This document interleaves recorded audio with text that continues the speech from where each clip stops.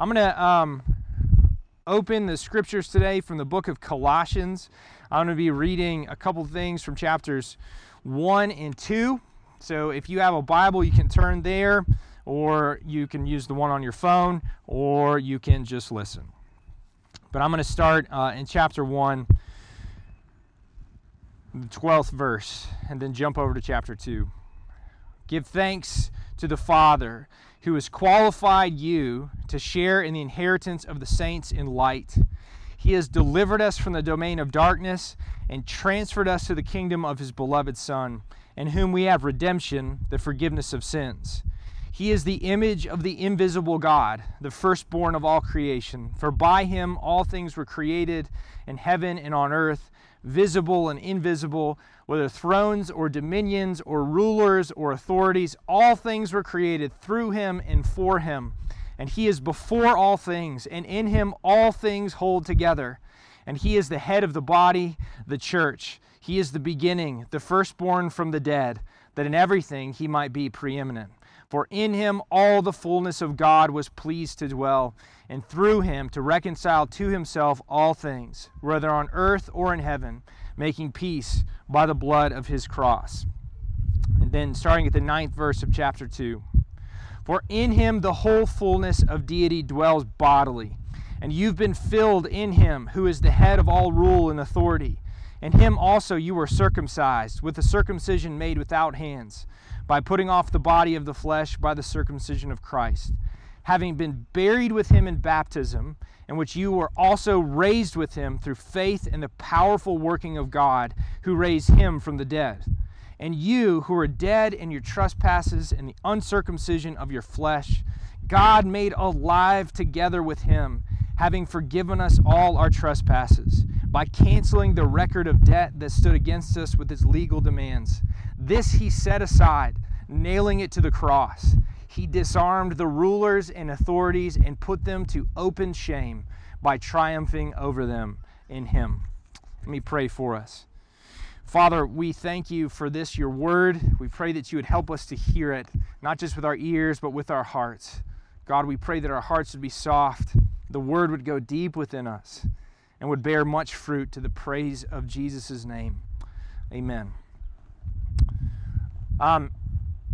We're talking, me and the worship team, and about should we do this outdoor service? Should we be inside our building? And one downside of being out here is you guys are really far away, because everybody comes to church and wants to sit as far away as possible. So in the sanctuary, that means we have like 2 rows that are like almost entirely empty, except for my family and Tim Swan and Priscilla. And then everybody kind of jams in the back. Here, you're like a half mile away. So it's real, and plus you're all wearing sunglasses, and I don't blame you. It just can't, it's like I'm staring into a sea of black dots that don't really respond. So if you're gonna sit all the way at the back, you better give some loud response, all right? Or we're gonna take that privilege away from you. You're gonna have to sit all the way up here, okay? Your choice has been made. Respond accordingly. We are at the high point of the Christian calendar. I know Christmas gets all the publicity, but Easter is the deal for us. And we have to just acknowledge to one another, whether you've been a church person a long time or not, it is a weird thing that we are saying to one another. And let's be clear what we are saying. Christ is risen. Some of y'all about to come to the front now. Let's try it again. Christ is risen. Yeah, we're just going to keep saying that until we respond appropriately. Christ is risen. I heard that. That actually tickled my ears this time. This is the thing that we are saying over and over again today, and we have to stop and say, it's weird. And it's not just weird for us, it's weird for everybody who first heard this story. If you read the book of Acts, they're really interested in what Paul is saying until he gets to the part where he says, and Jesus was resurrected. And then they say, that is the stupidest thing I've ever heard, I'm out of here. Or they throw rocks at him. Because it's just crazy that somebody would die and then be not dead. And the strangeness of that story is probably mixed in with, if you're really paying attention, what we're really trying to say about what happens in the whole Passion Week. That we are looking at Jesus 2,000 years ago, give or take, crucified on a Roman cross, and then a couple days later is not dead anymore, and we are somehow saying that is the central event of human history that changes everything for everyone, everywhere. And if you don't have the story straight about what we are saying, it can be really, really confusing, even if you're used to coming to a church service like this.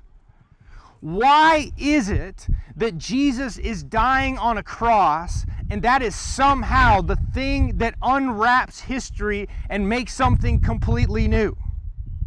I think a lot of people have some little bits of truth about that mixed with a little bit of misunderstanding, and they get a wrong message. It looks like Jesus' bloody body hanging on the cross is somehow what a bloodthirsty God needs to stop being angry all the time.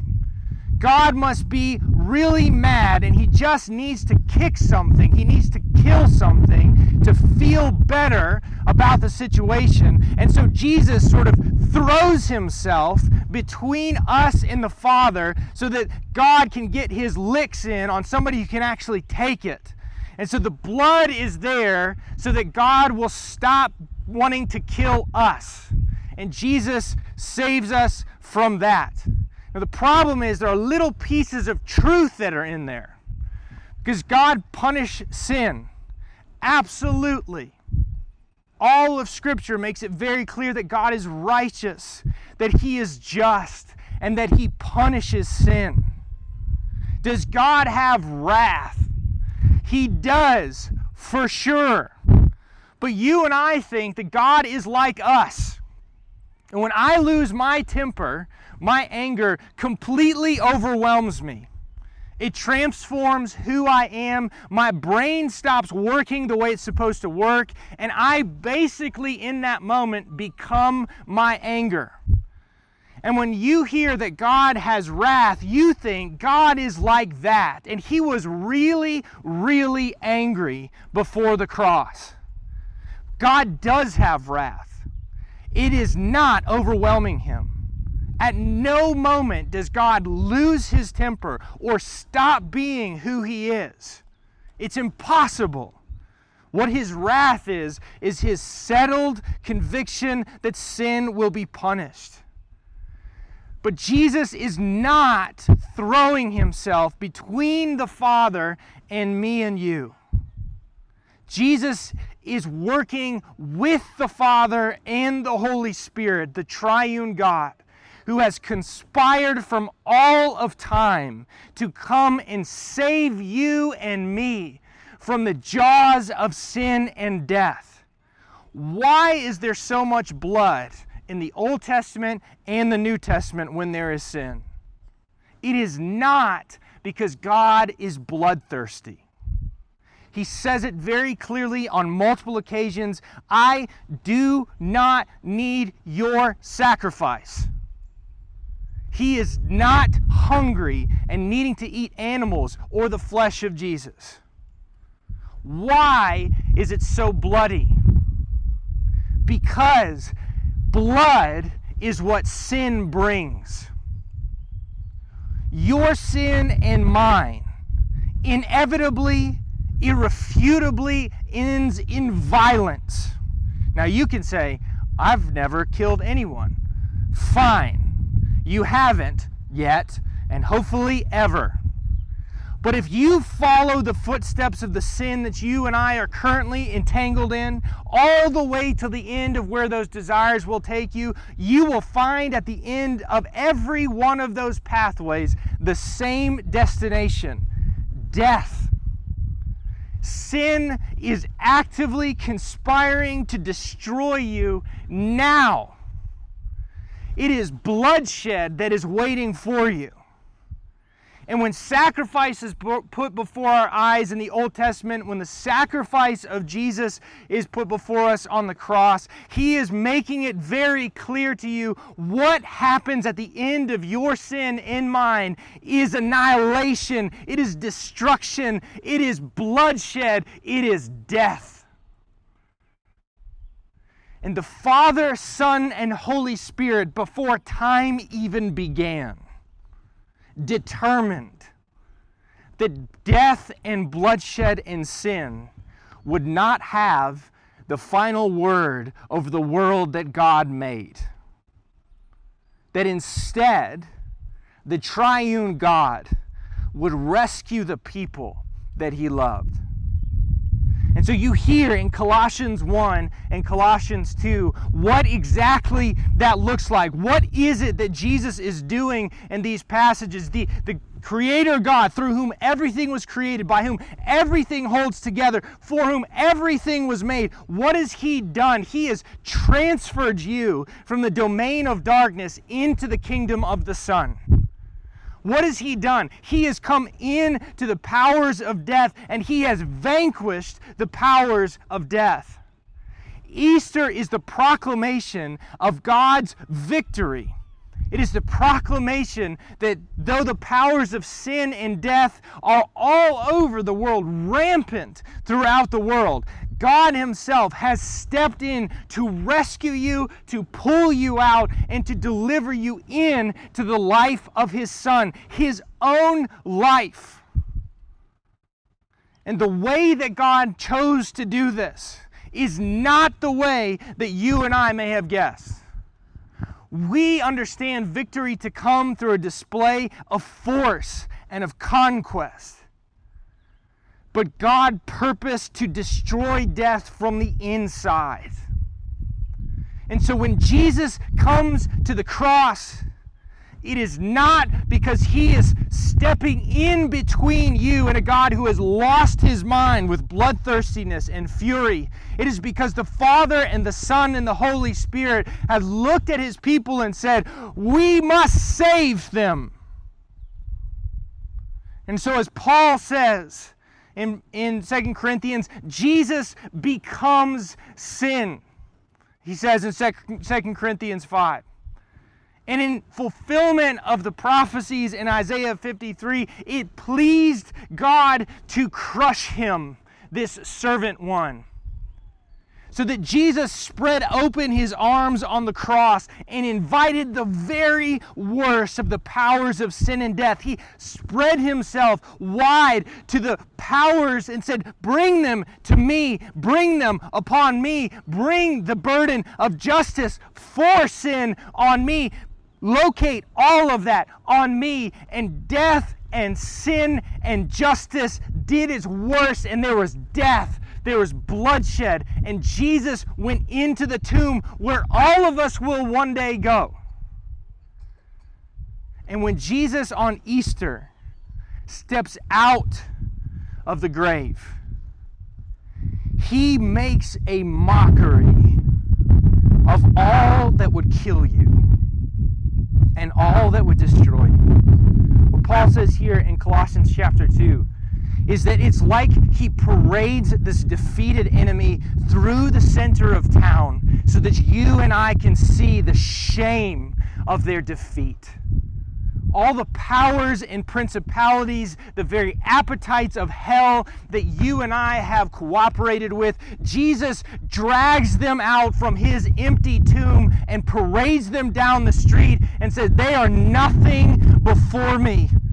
The love of the triune God conquers the bloodthirsty nature of sin and death and delivers His people from darkness into light. And you and I are given the place of Jesus' own life and death and resurrection. So that when baptism comes on our head, like Paul says, you are being embraced in the very life of God Himself, so that the resurrecting power of Jesus is the most important thing about the end of your life. not the contents of your own morality, not the superiority that you have compared to other people, but the resurrection of Jesus is the most important thing that you can cling to as you march your way down to the dead after your Lord and Savior. Because the resurrection of Jesus is the guarantee that God will triumph over your enemies as well. We are here on Easter Sunday in the middle of this strange story because there is no other story that could be told that could deliver you from the murderous spirit of this world. And if you are here today and you have lived your whole life thinking that God is opposed to you instead of for you, you are called today to look at the cross and the empty tomb and to understand that before you're even conscious of history existing, God was moving his way towards you to pull you out from those bloody jaws.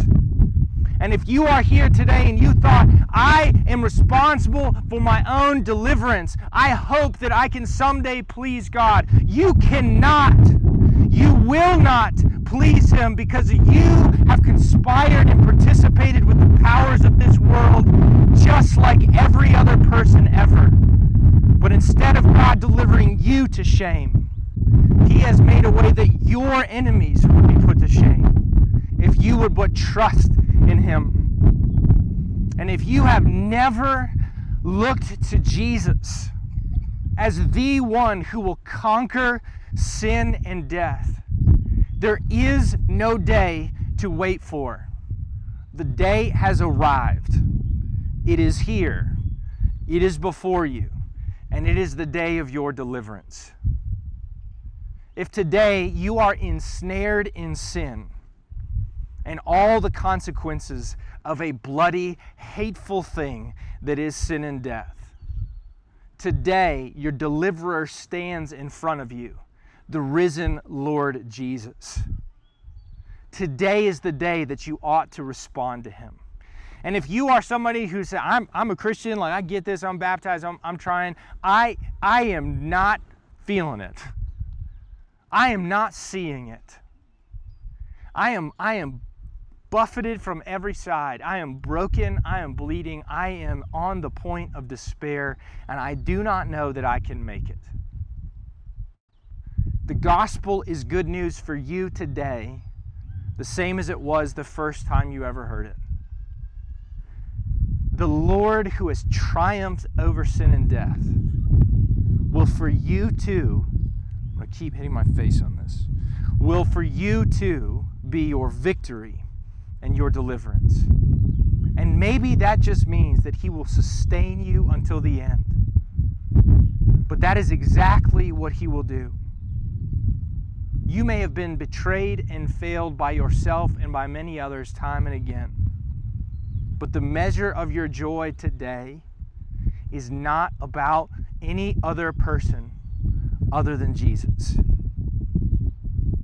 So if you are being swamped with pain and doubt and tempted to believe that because you feel this way or don't feel that way, you are being sucked out to sea, the hero in the story is the same. It is not you, it is Jesus. And he will deliver you time and again until the very end.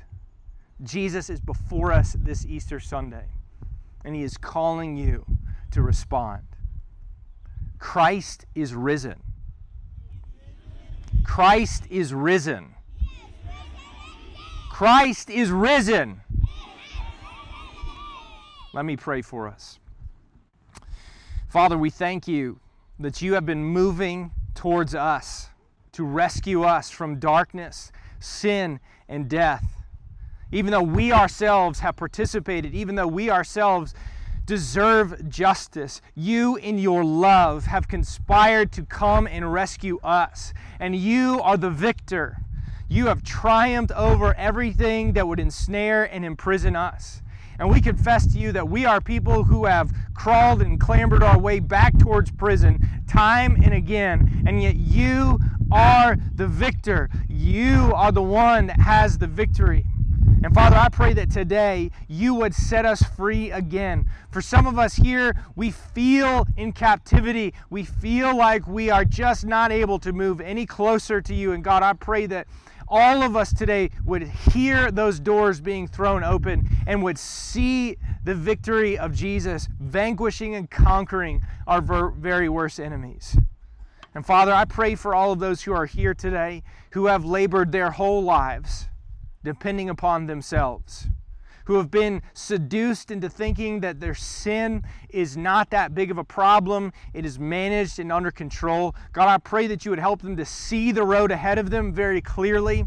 It is not under control. They are not in control. Sin is in control and will take them into one destination, death. And Father, I pray that today they will see that there is a way in front of them towards life. Jesus is that way. In you is all the life that we need and more than we could ever ask for or imagine. Lord Jesus, deliver us all together to experience more and more of that life. Shame the enemy before us today, God, and make much of yourself to the freedom and deliverance of your people now and forever. Amen.